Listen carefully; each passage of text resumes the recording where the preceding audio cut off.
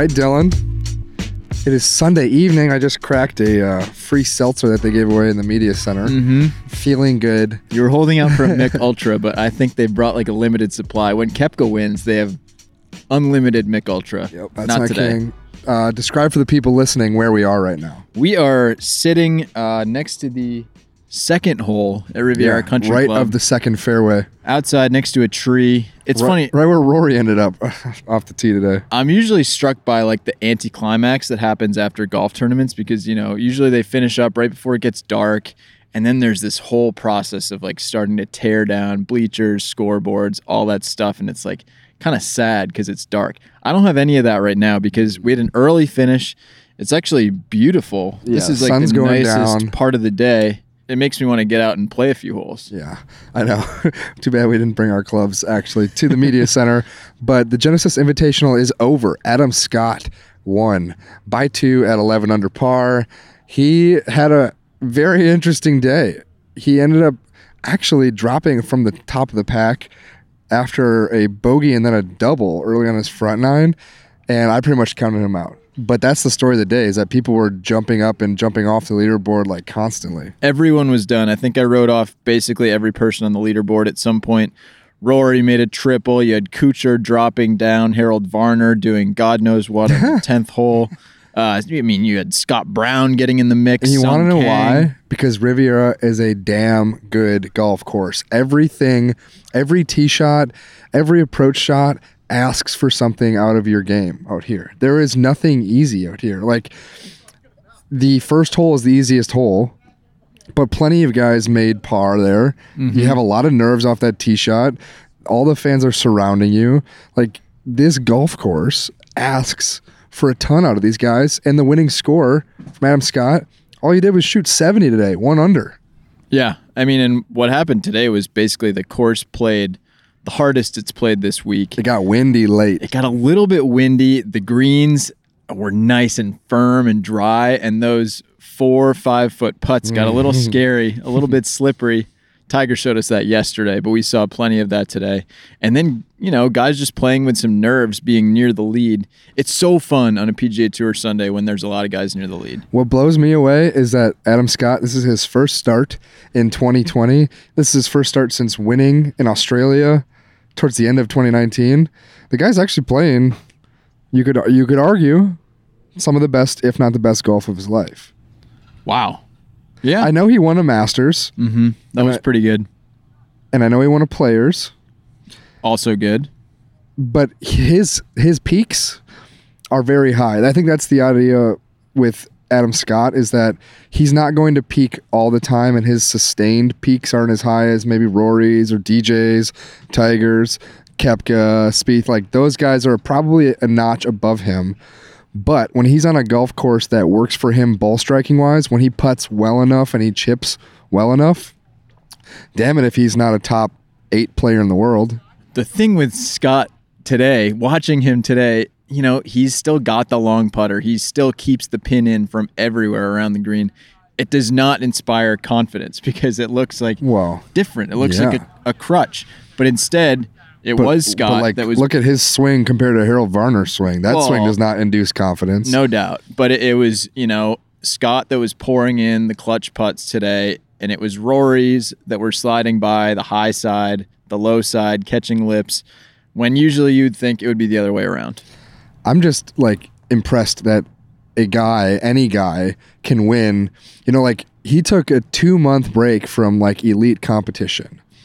And he said he needed to because he ends up playing events in Australia that a lot of pros don't play. Yeah. So, his off season starts a little bit later than Tiger Woods' off season, and then call this his preseason before the majors really get going. That starts later. He just has pushed everything back. And so everyone goes out and plays Torrey. They play the Hawaii swing events. They play the Waste Management Phoenix Open. And it just kind of feels like Adam Scott is behind the 8 ball. And somehow he's not. Somehow he has prepped. He spent 2 weeks in the Bahamas practicing. And it just feels like he shouldn't be able to do what he did this week. No, it really does. I think that's a good point because it's always kind of troubling to us that try to make sense of this game. when a guy misses 4 cuts in a row and then he wins the golf tournament, or a guy comes from a long layoff and then just goes out and wins. Like, it doesn't really add up, but that's why golf is so strange. You can just come out and be in good form because your head's in the right spot. You're not overcomplicating things. In Adam Scott's case, you have, one of the best natural golf swings in the history of the game. It's so good. I didn't even watch him enough this week. I was focused on Rory early. Obviously, everyone focuses on Tiger. I spent enough time watching Brooks on the range, kind of struggling during range sessions. And there's the most gorgeous swing in the world. Yeah. It's one of, you can't name, like, you can't be like, oh, wow, he's got one of the best swings on tour, talking about anybody without bringing up Adam Scott as well. You can't talk about those dudes without talking about Louis Oosthuizen. Like, the elite swings are always named, and it's so good. All right, well, jealous. It was not all sunshine and rainbows for Adam today, though. Obviously, there was the double he made at 5, which looked, ugly for he and Rory. But even worse than that, he got to 10, hit this phenomenal chip shot up to about 5 feet, missed that. At 11, hit a great wedge shot into maybe 4 feet, missed that. And then Rory poured in a birdie putt. It was only 2 back, and it started to feel like, uh-oh, is this going to happen? Yeah. And then he gets to 12, pulls his approach shot left, hits a pretty nice chip, but runs it by the hole, and then pours in like an 8-footer coming back. Or how about 15, though? How about 15? He hits it into the bunker short right and has a fried egg lie, skirts it over the green. That was right when Sung Kang was approaching 18. Like, I think that's the idea, is that it wasn't just that he went out and played better than everyone, is that he kind of staved off what was a ton of people having chances. Dustin Johnson had a chance. Harold Varner had a chance. Rory McIlroy could have won today. Matt Kuchar could have won today. You go down the list, there's probably 12, I counted, names of dudes that could have won today. And so does it make Scott more impressive that he ended up being better than all of them? Yes. I don't know. Like, I think really it just made a phenomenal tournament. Like, I had a blast on Sunday. I couldn't be pulled out into the golf course because I needed a TV in front of me that needed to follow it all. It was kind of like a bit of like a Masters type of Sunday where things are happening everywhere. On a basic level, what makes the PGA Tour work, what makes golf on TV work, is the suspense of a back nine on Sunday. And that's one of the reasons the Masters is so great, is because we get so many memorable finishes there. And it's kind of funny. People say that there's no real course that's a good predictor of Augusta National except Riviera. Yeah, it's weird. Like, Mike Weir won here when he won the Masters. Phil Mickelson won here the same year he won the Masters. This event now, middle of February, is 5 or 6 weeks prior to the Masters. It doesn't feel like Augusta National here. No, well, it doesn't. But the thing that is the same, I think, between the two is that the tee shot calls for you to hit a side of a fairway, because there's a lot of dog legs out here. Yeah. So especially in the back nine, you have to hit a good drive to a certain area. You can miss it a little bit left. You can miss it a little bit right. Guys have been talking about how if you miss in the right spots, you can get away with it. But then the second shot also requires a spot on the green that you can't hit and the spot that you can hit. Like, each shot has stakes to it. Yeah. And that is what Augusta National is. So only the most dialed in ball strikers find all those spots or avoid the opposite, the bad spots. I couldn't help but think about Augusta all week, because people say that, I looked at the winning scores of the Masters. The past 20 years, the winning score is averaged 10.5 under. What were we today? Yeah, exactly.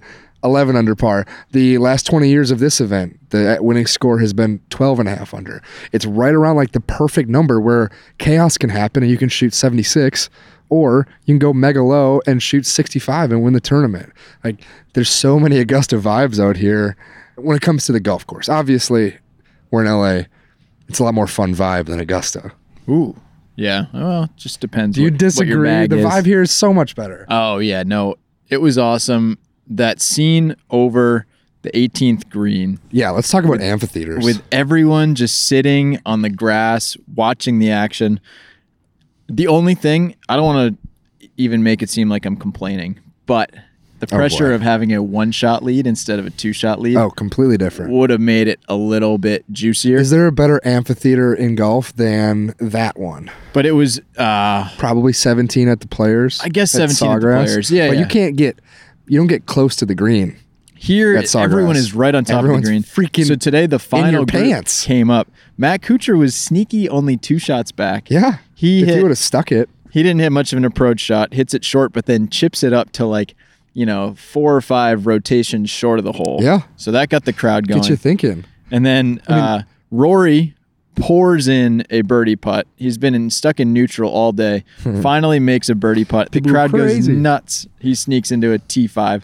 Classic Rory McIlroy. And then, of course, Scott lays up his first putt to 4.5, 5 feet short of the hole. Man. Which you did not like. But well, it's not that he was playing didn't like defense. it. I was just got worried for the guy. It was nice that he made that one. An uphill putt that you leave that short, maybe it helps you not 4-putt like you said. But he was protecting against the 4-putt. That is to me, it's got to be one of the best amphitheaters, top 3. He got a true hero's welcome celebration, whatever it was. It's funny. And yesterday, the people were out. Saturday, because of the timing of this event, fans Saturday afternoon, the tournament ended for the day, and they were just kind of hanging out there. They were like, I bought a ticket to be in here. Well, it gets a lot of sun. The sun is out. There's pretty much no shade around the green, and the grass has been kind of baking in the sun, so it's warm. And you've had a couple suds. A lot of Bud Light seltzers flying around this place this weekend, and it's comfy.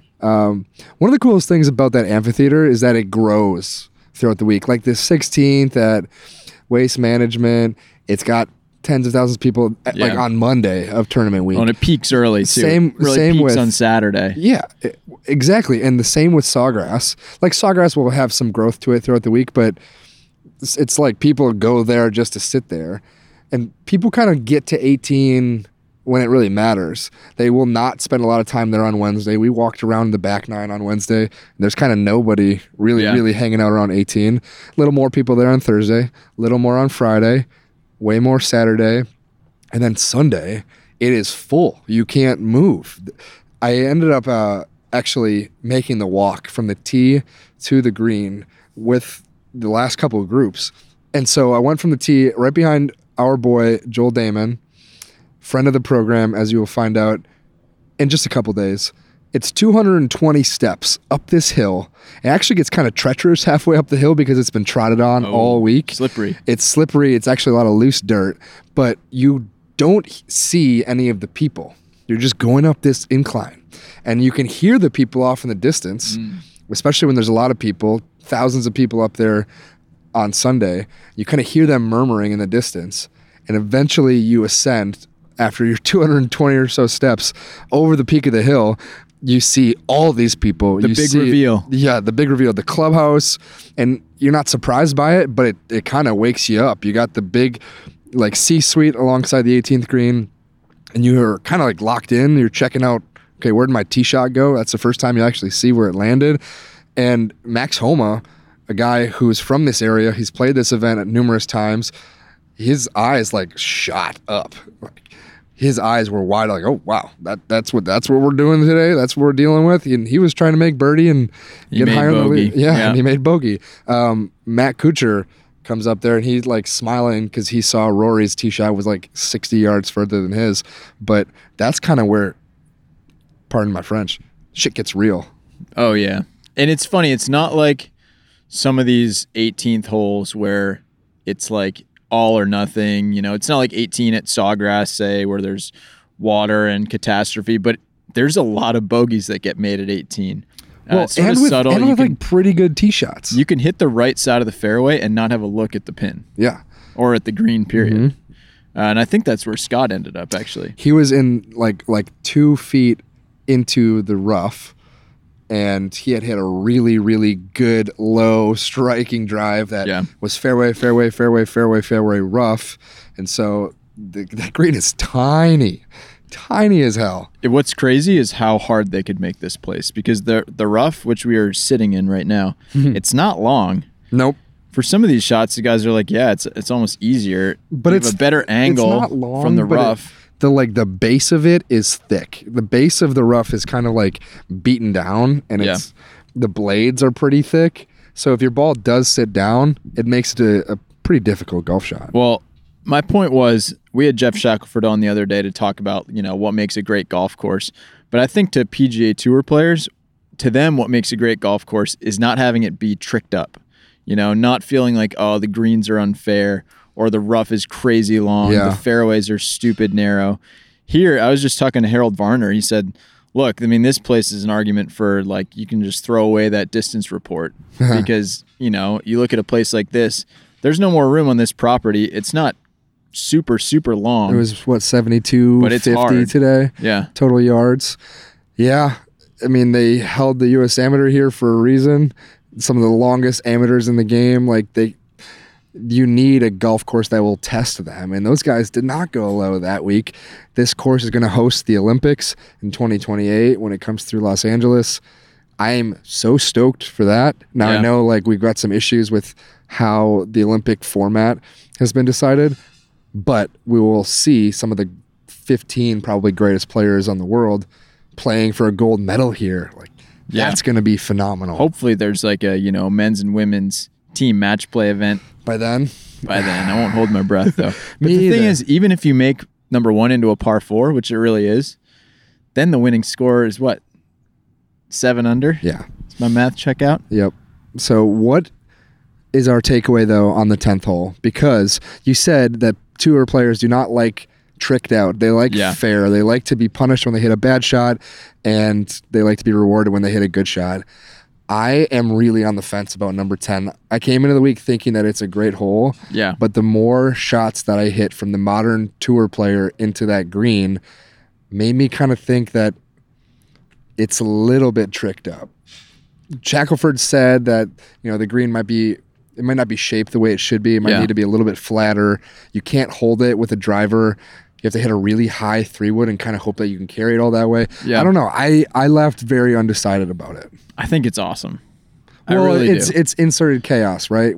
Yeah, and I guess I'm always pro chaos, and I think a lot of us are, but it's such a centerpiece for this golf course. It sits right in the middle. That's very true. It might be good that it's not number 17 or something, because it sits right in the middle of the round where you can really go one way or the other. Obviously, we saw Harold Varner today, who got to the 10th tee with a share of the lead, and then he basically said afterwards that he blacked out. He's not sure what happened. He chunked it. But he drop kicked a tee shot. But Mark Immelman said that it was a top. He probably said did both. That he hit ground first. So chunk ground, so top it could have been ball. like a chunk top. Yeah.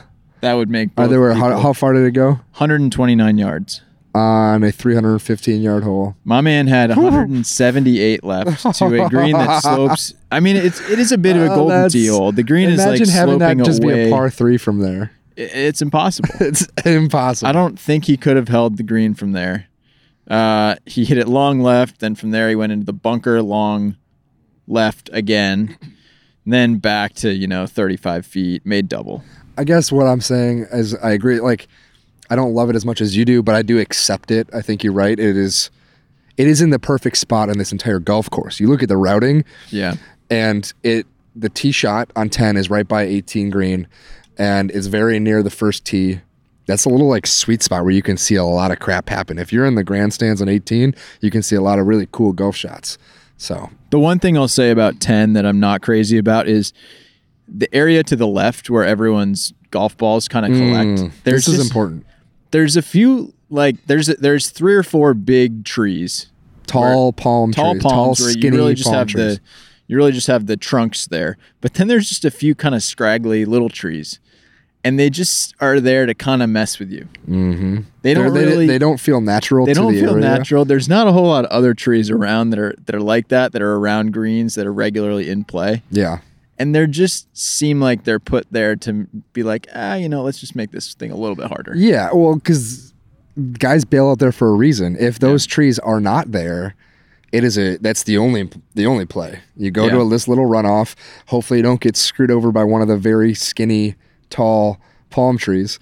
So they play an important purpose, but maybe they should be bushes and not like these low-hanging trees or something. The one thing I fully realized being here in person is just the way you can't actually like hit that green.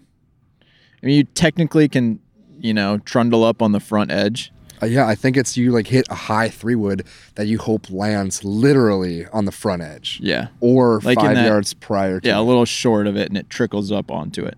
That because it's so descending. I think it would be perhaps better played at 295 yards downhill, where guys that can hit the ball really far, hit 2-iron, and can maybe with a lot more spin on an iron shot, maybe they can actually hold on to the green. I don't know, because at that point, probably 5-wood is like the real 5-wood play. Gets into Rory's hands. Anyway, I think it is one of those things like Augusta National now.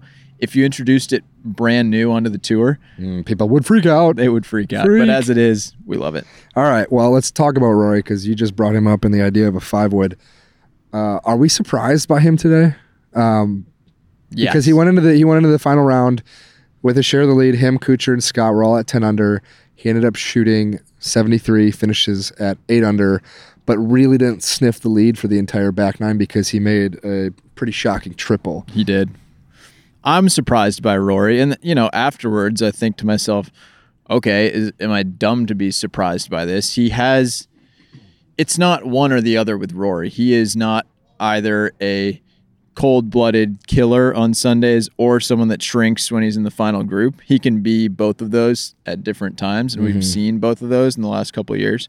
But man, I definitely thought basically all week that he was going to win this golf tournament. Yeah, it's interesting. Rory is I think we can crown him confidently, at least myself, the best player in the world right now. Ooh. Like over the past year, he has been a better golfer than all the other golfers. Yeah. Brooks has won more big tournaments, the majors, the last 3 years, and Tiger has had these incredible weeks.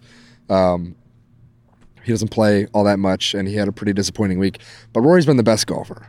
And he was, in my opinion, in first or second speed, like all week. I use that analogy all over the website at golf.com, but he was kind of under the radar and not making a ton of birdies, but really, really avoiding bogeys. He wasn't exactly striping it, but he was still shooting in the upper 60s every single day and just kind of inching closer to the threshold that Matt Kuchar had set.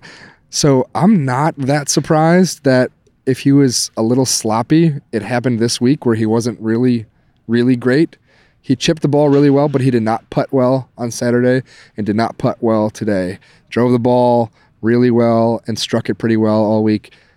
But he wasn't never like bucking his head, Rory. He never felt like he was actually grabbing the tournament. It felt like he just kind of nuzzled up to the lead and then kind of retreated. So there were a couple moments that stuck out to me. Obviously, there's the triple that he made on 5. Caught a flyer, made a pretty good swing, but just ended up long of the green, and he was absolutely toast. Hit a shot that he caught a little thin, rolled back, etc., 7. But he's hanging around at 7 under par. He gets to the 9th hole. Kuchar and Scott are both at 10 under par. Harold Varner also at 10 under par in the midst of playing the 10th hole. And the pin on 9 is right on the front edge. It's almost sitting on a downslope. So the only way to get close to it is A, to pound a drive down the fairway, and then B, hit a high lofted wedge with quite a bit of spin that challenges the front bunker, sits right on that downslope, and then just grabs. And sure enough, Scott and Kuchar each hit shots out of the rough that go a little bit long, a little bit over the green. And then Rory hits this high, perfect wedge just right to the pin. So good. I was sitting right behind the fringe, so I had like this awesome view of it. And boom, comes in, stops probably 8 feet from the hole. Incredible shot. 270-degree lip out. Kind of a horseshoe situation. He can't believe it. Goes to the 10th hole, hits a great drive, a neat little chip to 5 feet. Misses that one too. Yep. High side the whole way. That was it for him. And I mean, toast. That feels like the difference for Rory on days like these. I guess the fact that he contended for 63 holes, had really good golf for 63 holes, and it wasn't even his best stuff. It wasn't even really his B-plus game. It felt like it was his B game. That has me excited about Rory. Yeah. Because, again, at this time of year with this guy, it only freaking matters if he has a green jacket on his body in 6 weeks. Is he gonna? That's all that matters. He is one of 3 people that I would choose as the favorites right now. The other has to be Tiger. Who would be third? Koepka? Adam Scott. Wow. I am lucky when Scott won the PGA, the Australian PGA in December. I logged a little 40-1 bet on that Aussie to win his second green jacket. It looks really good right now. There's a lot of value right there. There's a lot of value with the other Aussies. Mark Leishman won. Cam Smith has played pretty well at Augusta. Cam Smith was out here practicing Jason this weekend. Day played really well at Augusta. Aussie Nation, man. It's good right now. You mentioned Tiger.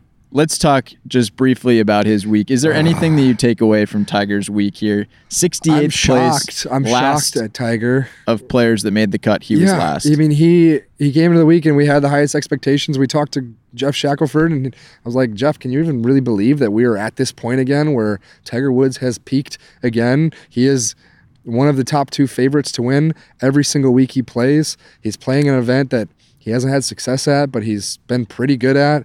Yeah, I was all in on pretty much book it. Tiger's going to top 15 this week. He's going to contend. It means a lot to him. He's the host. He's dialed in, whatever. And then, damn it, he played horrible for the last 63 holes. Yikes. Yeah, 31 going out on Thursday. And then, it's hard to really ever... He putted like an idiot. He putted like an idiot. Today, yesterday. Did not chip well. His irons game was, as it always is, the best part of his bag, but it didn't bail him out in times in the past. It has bailed him out. Did not drive the ball like incredibly well. So yeah, I mean, a challenging golf course, I would expect Tiger to excel at compared to the rest of the field. That was not the case. So, excuse me for a lot of recency bias, but I'd be a little bit concerned. Yeah. I mean, he pretty much said, he was not feeling that great on Friday. His body was not, it was stiff. It was cold. I wonder how we'd feel if he had just missed the cut. Yeah. I mean, he was only, 2 shots away from doing so. Let's say he screwed up on 18, got in a bad lie. We'd be like, you know what? Just not his week. He's a host. He's busy. But he made the cut and then played like crap. I think we feel worse because of it. One interesting thing, just from his post-round comments today, he was asked if he would do anything differently in terms of preparation. And he said, yeah, I'd probably get out here a few days early. Which, to me, is no kidding. Because he didn't practice on Monday. He didn't practice on Tuesday. He played a Pro-Am on Wednesday. That was kind of it. And then, boom, right into the fire. It's so weird, though, because we're just always like, how much golf can this guy stand at this point in his life? And we're just guessing. Yeah, well, we're just guessing. At times it sounds like he's guessing because he's like, well, on Friday morning, he's not sure if he's going to commit to Mexico. And on Friday afternoon, he's not sure. But then 3 hours later, he is sure. Like, it feels weird to not always know, Tiger will be out there. And then there's the question also of, it's not like this guy has been playing a ton of golf. You can't really blame it on that. It's not like, he's been pounding balls at the range. He's been playing tournaments every week. It makes sense that he's run down. No, this guy hasn't played a tournament in a couple weeks. Yeah. Here he is. You'd think he'd be well rested, but I don't know. All this hosting stuff, man, he's a little stuck in between the elder statesman and the player. Sure, but that's probably that's what happens when you see the end of your career coming. I mean, the end of his true playing career is probably a little more than a decade away. He will play the Masters, and if he can have exemptions into the other majors, he will play all the biggest events that will have him. He senses it. You can hear it. Yeah. So it could be 3 years away. It could be 6. It could be 12. All right. Can we talk about something happier? I'm just saying, the guy is always going to be in that weird spot. So before we go, we don't have a ton more to talk about. We have flights to catch, but I want to ask you this question. This event had a mega field, absolutely mega. 647 strength of field. All that means for the people is that it is on the level of Jack's tournament, the Memorial. It is on the level of just about all the WGCs. It is not at the level of the Players or the majors, but it is the next rung below. When you take away the majors and you take away the Players, this is an invitational. It's the Genesis Invitational. Jack's is an invitational. The Arnold Palmer Invitational. The WGCs technically are invitationals. Is this the most compelling and perhaps best invitational that we have on the PGA Tour? Are you asking a fifth major question? No. I'm asking if it's major, if it's the best invitational. Like, you look at the rings of tour events, yes, and I will put the 4 majors and I will put the Players as 1B to the 4 majors being 1A. Is this the next best, biggest, most challenging, great event on the PGA Tour? I will put it no doubt ahead of Bay Hill, because like Orlando, you can have it. Only based off location. It's hard for me to put this ahead of Memorial right now. Why? Because the recent history and tradition at Memorial has just been a little bit better. This event in the last few years, like before it was an invitational, yeah, it was a decent tournament on a great golf course, but there weren't that many, it wasn't guaranteed that you'd have a top tier field. So, like, yeah, this was incredible. If this continues, I would say it's going no question. It's going to. The best players in the world. It's Tiger Woods' event. It's Tiger's event. He's going to be that elder statesman, and the best players are going to come. They love this golf course. Yeah. Max Homa calls it the best course he's ever played, which makes me think that he should maybe get out a little bit more. But also, DJ loves it. Rory loves it. Adam Scott says it's his favorite event on the PGA Tour. Matt Kuchar, I absolutely love this golf course. It has the potential These people will always show up. Because, it's pretty beautiful walking out onto a June afternoon in Dublin, Ohio, enjoying the fresh Memorial air. But I got to tell you, this is a better golf course than that one. Yeah. And the atmosphere and the vibe here, that's great. And I don't want to disparage the good people of the Midwest. They turn out. It is great. But look, even for being in LA, there's a fair amount of star power here. Yeah. There's some action going on. So, no, I'm not ready to commit to it just yet, but I think we're on the road. Ooh, we got the grounds crew. The grounds crew now coming through. All right, well, before we go, we had a little fun earlier this week doing a number of podcasts, and one of them, which will hit the airwaves in a couple days, is with Joel Dahmen. Wednesday morning on your podcast feed. Tell the people what they should be looking forward to with the Dahmen interview. All right, well, here's the thing. We recorded this just before the start of play. We recorded it on Wednesday before the Genesis started. And at the end of the interview, my last question to Joel was, okay, since we're going to run this after the tournament, how'd you play? Where'd you finish? And here's what he told us. I made my first cut here at the Genesis. Nice. It was solid. I believe there's no reason I shouldn't have a top 20 this week. And if I putt well, I'll be sniffing the 10th place-ish finish. Wow. So looks like I'm going to putt average-ish. I'll probably finish around that 25th mark.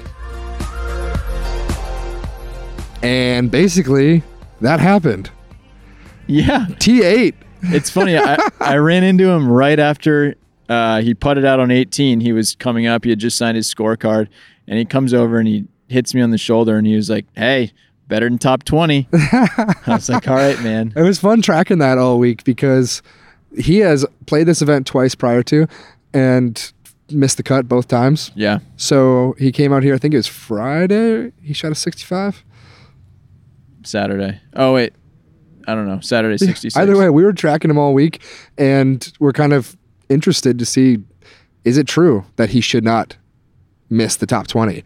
And could he putt well enough to get into the top 10? Never faltered. Absolutely happened. Man, the only thing, last interesting thing was my man Joel was right in the mix.